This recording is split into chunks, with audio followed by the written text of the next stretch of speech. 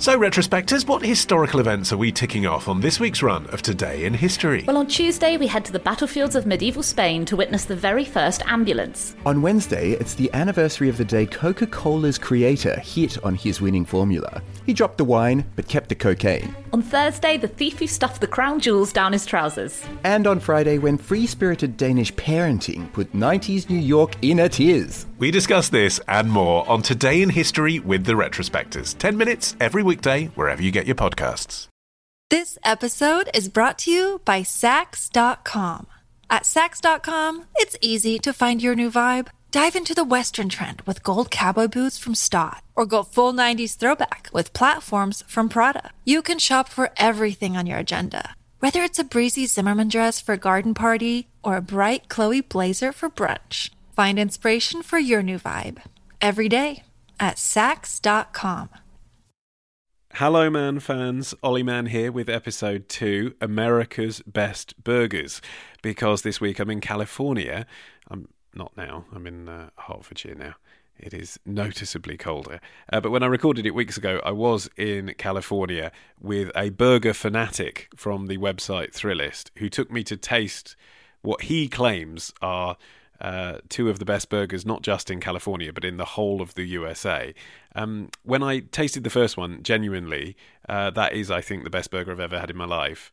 Turns out my audio descriptive powers are not so fantastic. All I could do, as you'll hear, is just go, So I don't think I'll be getting a job on the food programme anytime soon.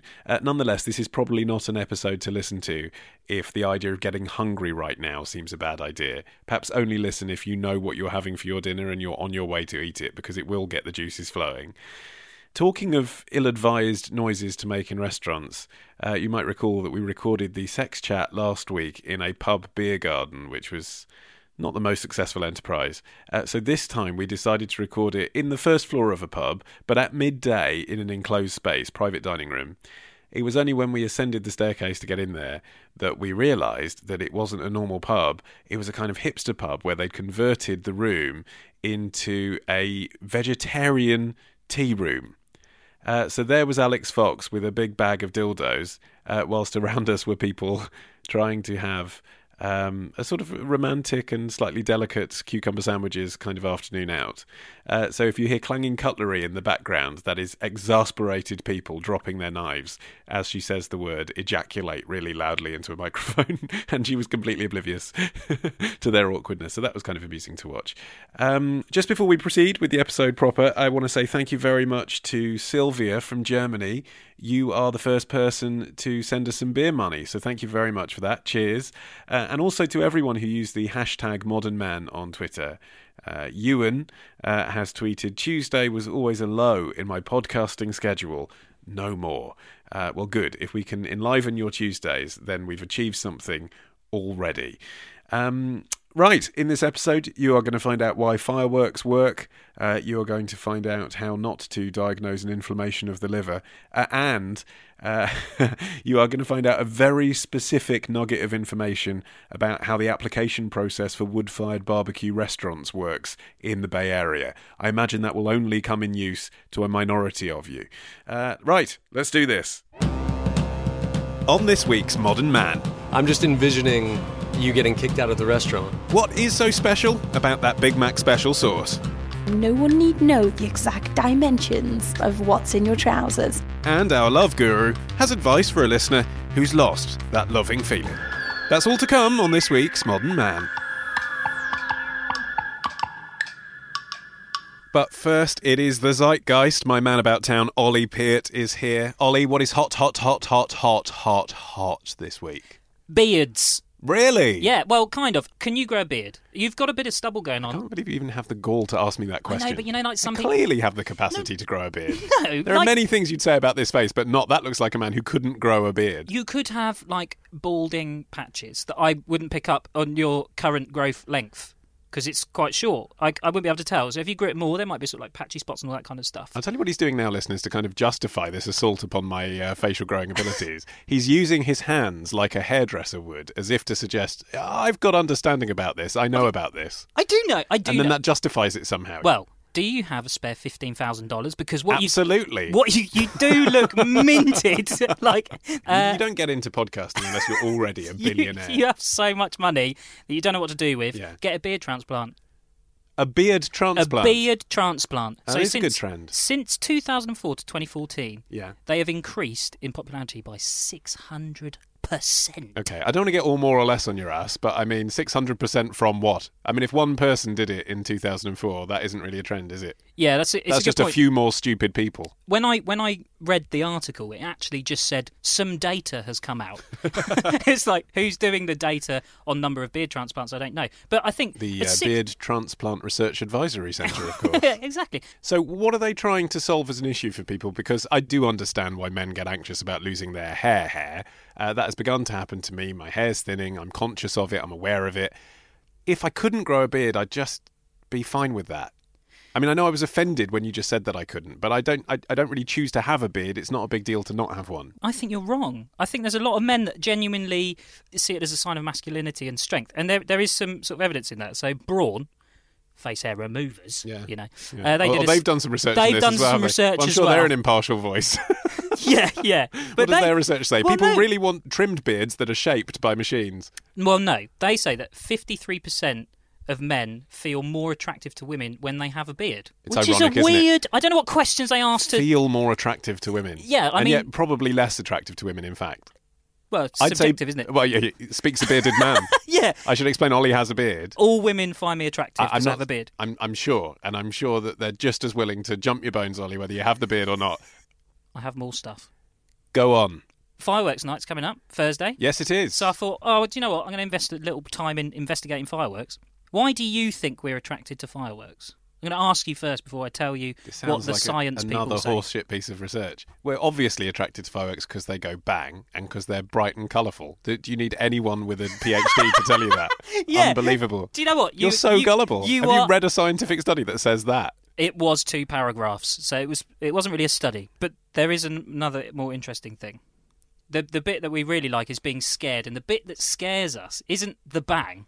It's the anticipation of the gap between the flash and the bang. Ah, no, that is genuine. That's the first genuinely interesting thing you've said on this podcast.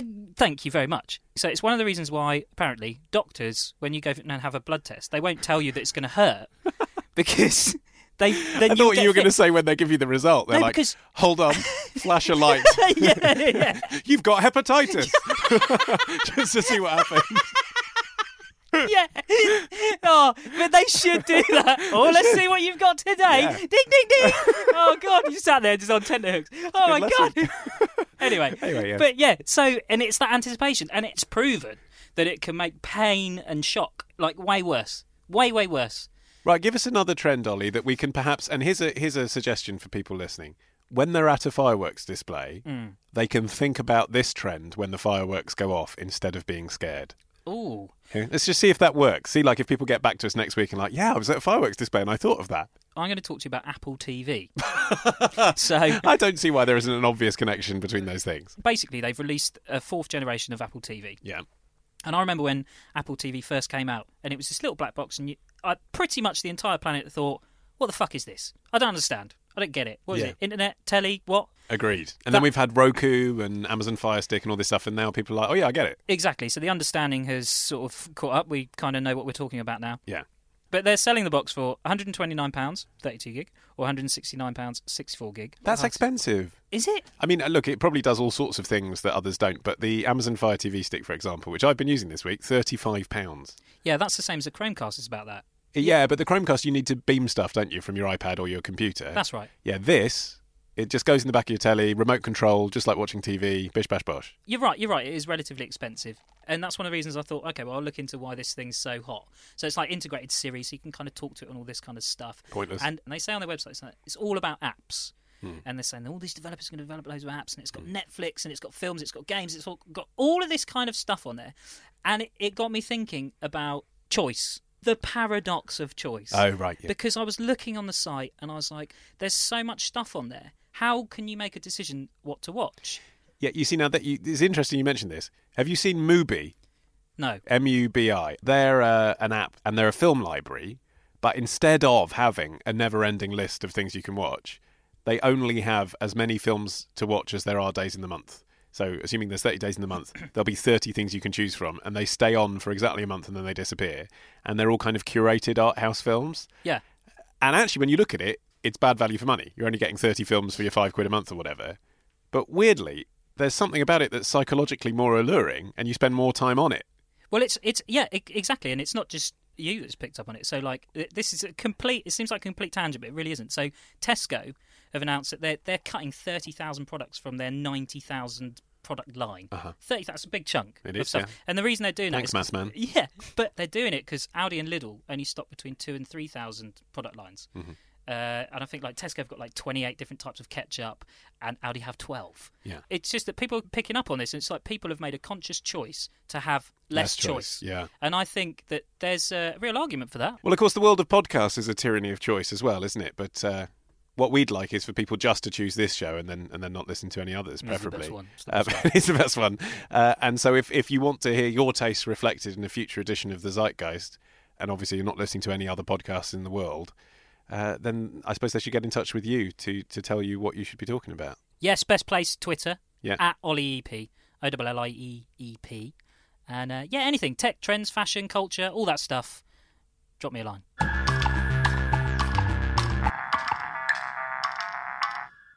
Coming up next, the 5 minutes of pure filth that is my weekly chat with Alex Fox. But first, food porn.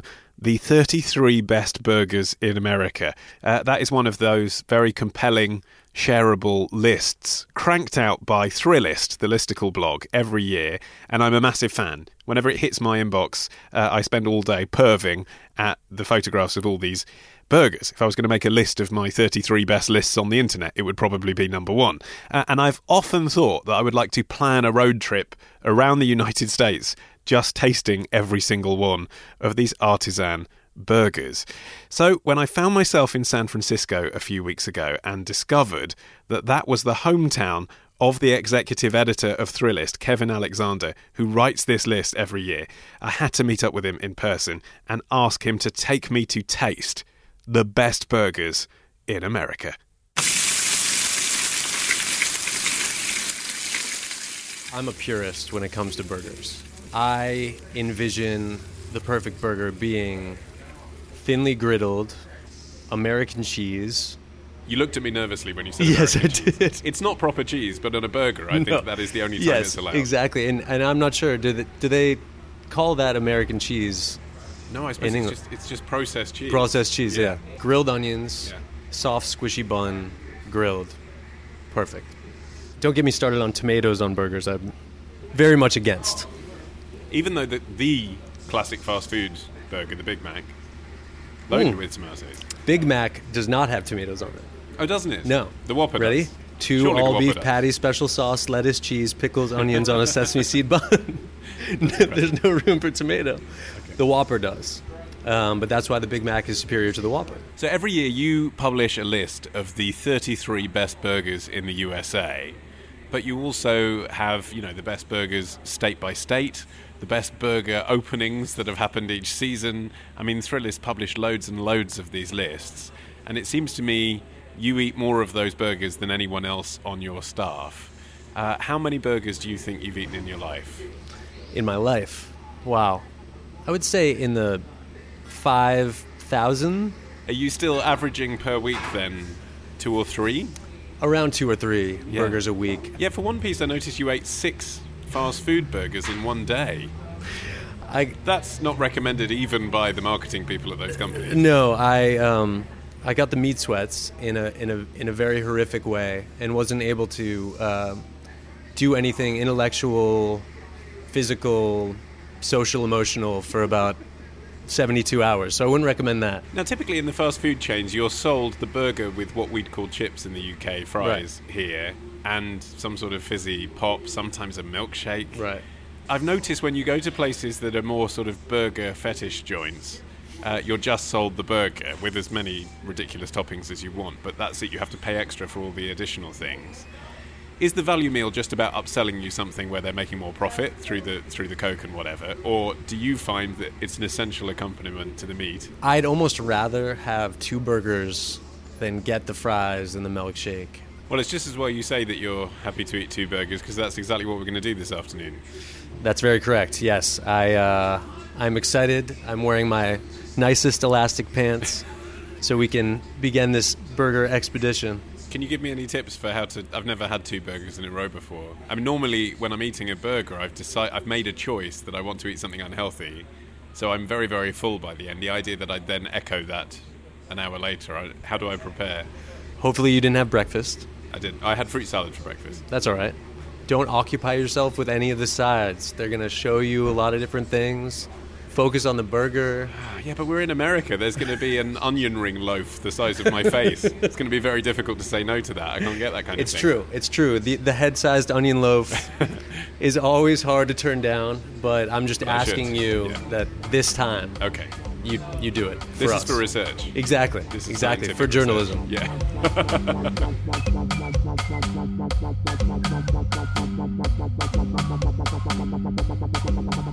So we're in Corswells on Chestnut Street in San Francisco. And Kevin, tell me first of all why you brought me here. Because Corswells has, if not the best burger in San Francisco, one of the 2 best burgers in San Francisco. Are we having the other one later? Yes. That's what I wanted to know. Exactly. One of the 2 best burgers in San Francisco. Okay, why? Everyone out here loves In-N-Out. It's a fast food restaurant famous for their double-double. Thin patties, iceberg lettuce, squishy bun, all the beauty. Now, Corswells does a version of that, sort of an upscale take on the In-N-Out classic, which is burned into the minds of Californians for ages. And theirs just has slight tweaks that give it this essence of burger generosity that really make you want to eat it over and over and over again. Okay, but I've opened the menu, and there is other stuff here as well, by the way. This isn't a burger restaurant. Do not do that. You've never tried any I have salad. tried other things, and they're delicious, the small plates, but we don't need to talk about that. So it's listed Americana burger, cheese, Corswell sauce, pickle. Although that's a very straightforward choice, there's still an element of selection involved. So you can add, for an extra $1.50, avocado and or bacon.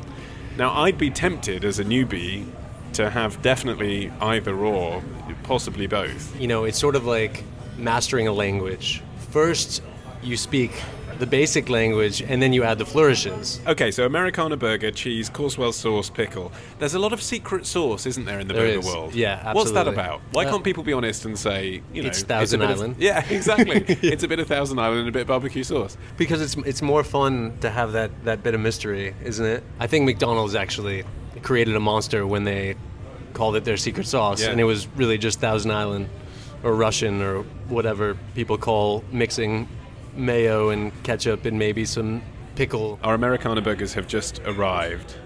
Mine has an ever so lopsided sesame bun on the top, but otherwise it's pretty much perfect. Sesame bun immediately surprises me, Kevin, because I think of the sesame bun, I think of fast food restaurants, I think of upscale, I think of brioche and all these things that are a bit bagely. Why is it important to go for the sesame? What you're getting here, the sesame seed bun, but this is baked in-house. This is, top-of-the-line sesame seed bun. So it's going to give you the thought of nostalgia, but taste much, much more delicious. And it's soft, but it's also quite resistant to my touch. That's important because you don't want it to be soggy. One of the things that I always come across when I'm eating burgers is when you find that the bottom of the bun soaks through and you see the grease and it just sort of breaks away. And there's nothing worse for me than having to kind of rip off a chunk of the gross, soggy bun. You obviously can't see it, but I'm making a face in which I look like I'm going to be sick. It's big enough to put in your mouth, just about. But it's probably more convenient to take the top part of the bun off and then use a knife and fork. You're going to stick the whole thing in your mouth, are you? You're going to squeeze it down. Okay. Why are you laughing? Well, because if you took the top bun off, I'm just envisioning you getting kicked out of the restaurant. Yeah, really, that would be an absolute American travesty, would it? Yeah. Yeah. So let's not. Okay. Let's squish it down. So squish. And then it's huge to fit in my mouth. No, it'll be all right. Okay, here goes.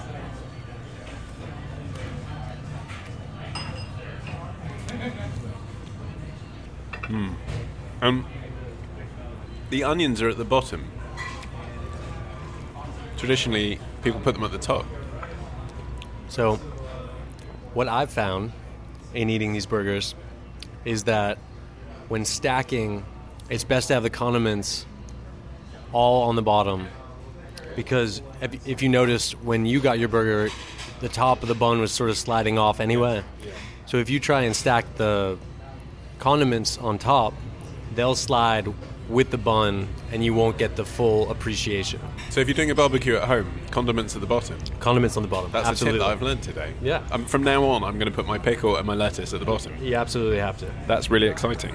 What about, though, turning it upside down to put it in your mouth, because you might want the condiment on the roof of your mouth? That's exactly what you're doing. Yeah, I didn't even realize that I do that, but that's exactly what's happening right now. So now I'm going to try that. Another tip I would recommend is shredding your lettuce when you put it on the bottom of your burger. Shredded lettuce sits and it absorbs things, and you can kind of toss things in it, and yet it doesn't slide off all at once. You're not committed to one side. It's more even.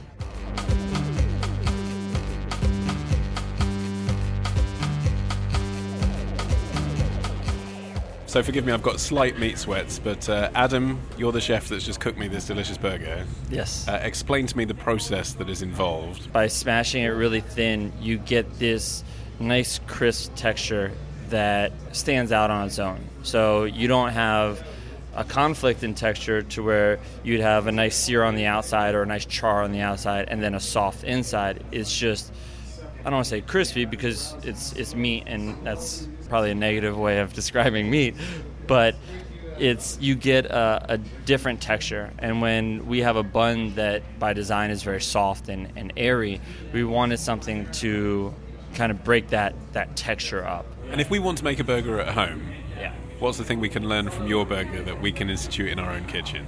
The two things that really set any sandwich apart is the bun and the meat. So if you're at home, go to a nice bakery, get good bread. Go to a butcher shop, get freshly ground meat. Adam, thank you for the burger. It was great. My pleasure.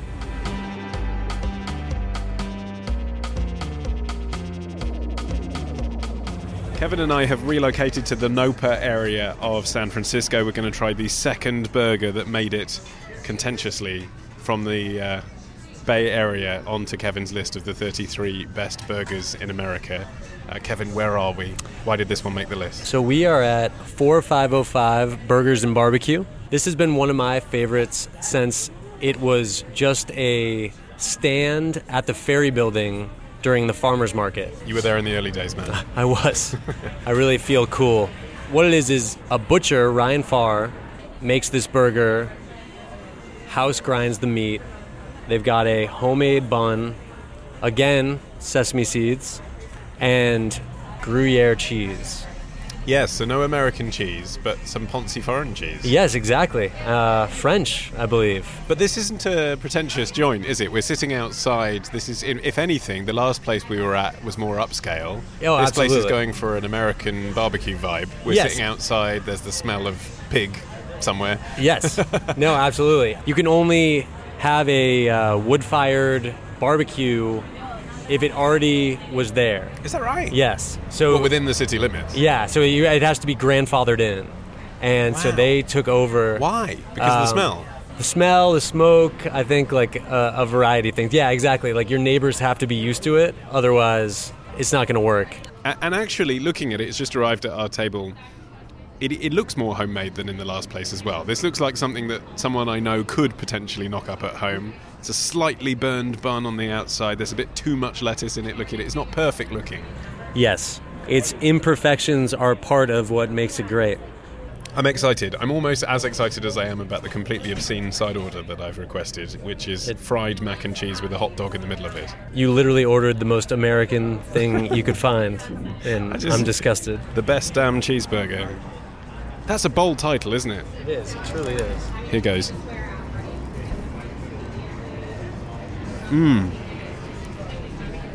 Now, here's what I find interesting compared to the last one we ate. And if I hadn't had two with you in a day, 2 award-winning burgers, then I wouldn't be thinking about this. There's a bigger bun-to-patty ratio when you just have the single patty. That's why I dislike the brioche. When people do brioche, I just think that's too much bread. Too much bread, generally. Yeah. if you'll notice, the bottom is thicker.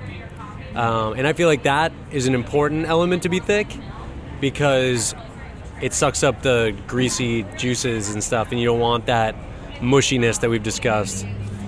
Is it the case that by adding all kinds of strange accessories to a burger, you make yours stick out, and therefore it gets a little bit more attention? Well, you sort of see things go in waves. In 2013 was really the time when it was the try and top this burgers were coming out. So using ramen as buns and donuts as buns and all that. You started to see that a lot in 2012, 2013. And I think what we're seeing now is you're sort of at the down cycle of that. So people were sort of like, oh, if I make my burger of kangaroo meat and bacon, that'll get me known. And everyone's like, yeah, it's a novelty and people want to take pictures of it, but do they want to eat it? And do they want to eat it regularly, I suppose? Yes, exactly. Yeah, you'd try it, wouldn't you? Yes. No one's favourite burger is a ramen burger. No. And no one's favorite burger is like half bacon, half kangaroo. Okay, I'm going to try the mac and cheese thing just because I can't wait any longer. It's really like deep fried on the outside and crispy and golden. Oh, yeah.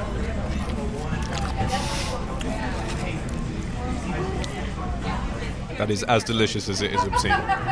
Kevin, thank you very much for introducing me to San Francisco's contribution to your annual list of 33 best burgers. It was my pleasure. Anytime you want to come over and eat between 5,000 and 30,000 burgers, you let me know and we'll get some nice elastic pants and we'll do it.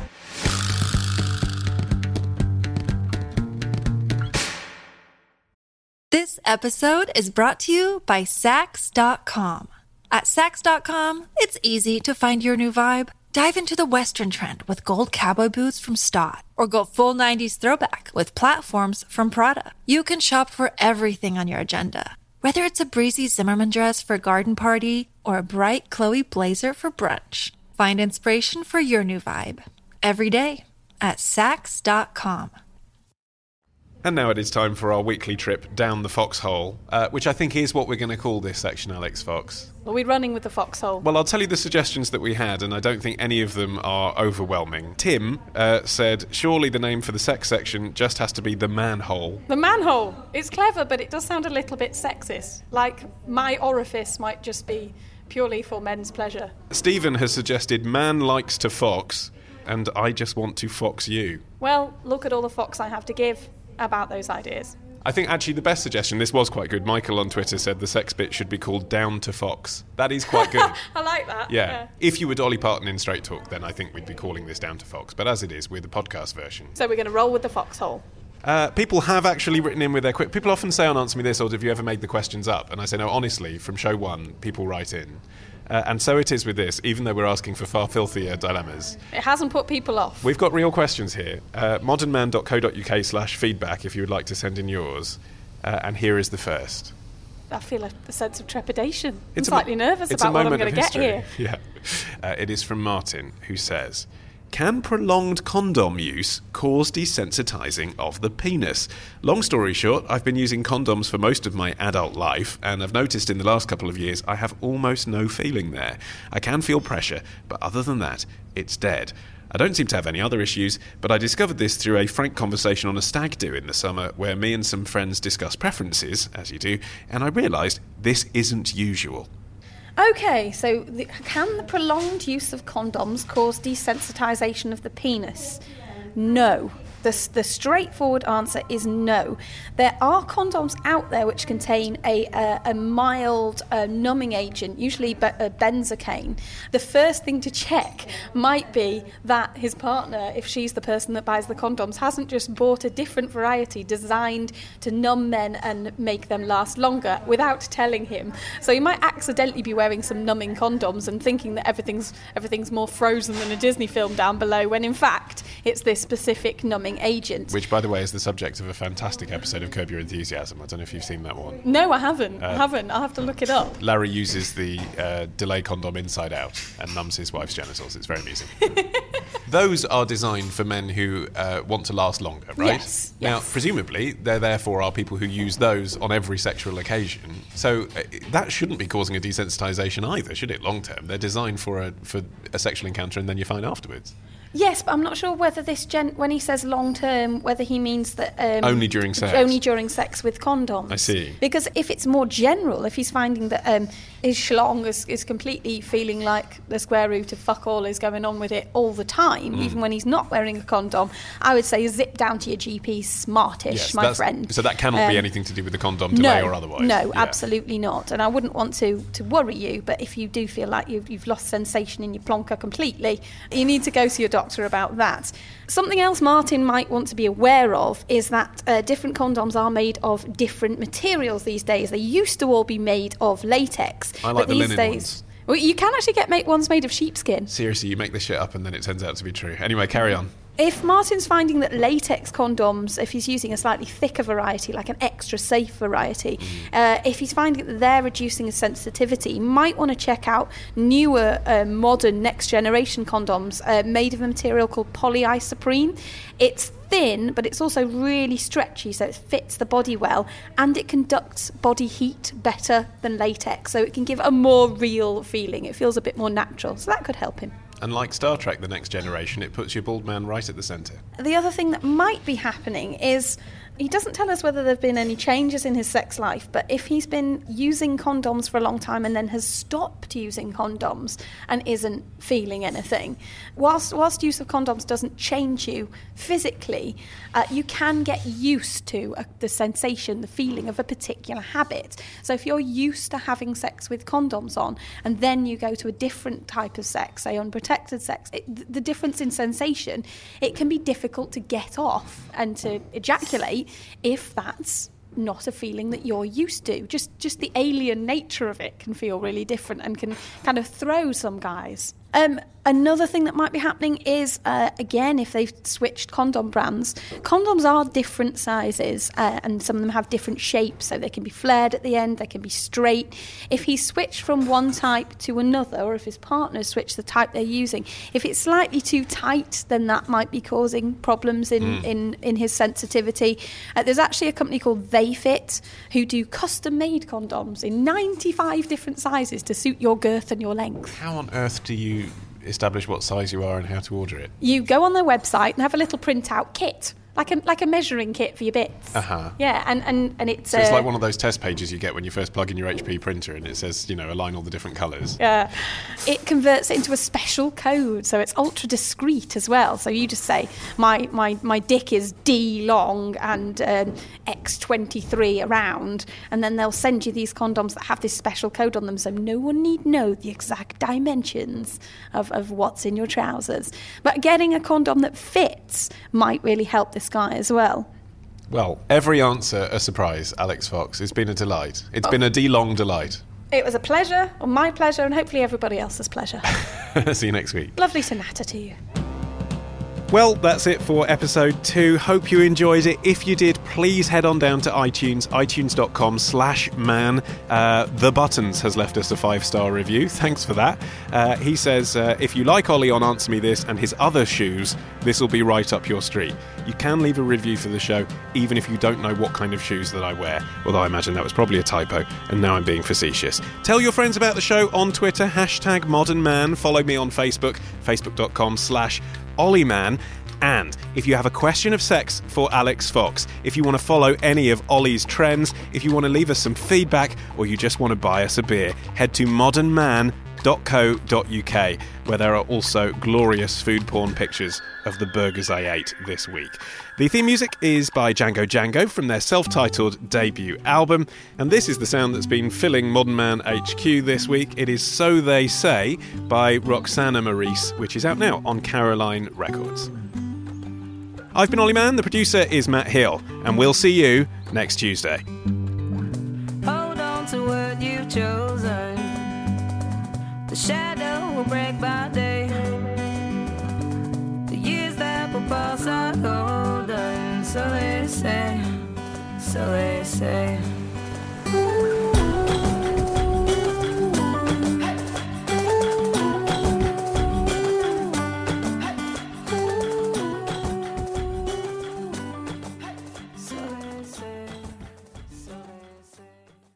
So, retrospectors, what historical events are we ticking off on this week's run of Today in History? Well, on Tuesday, we head to the battlefields of medieval Spain to witness the very first ambulance. On Wednesday, it's the anniversary of the day Coca-Cola's creator hit on his winning formula. He dropped the wine, but kept the cocaine. On Thursday, the thief who stuffed the crown jewels down his trousers. And on Friday, when free-spirited Danish parenting put 90s New York in a tears. We discuss this and more on Today in History with the Retrospectors. 10 minutes every weekday, wherever you get your podcasts.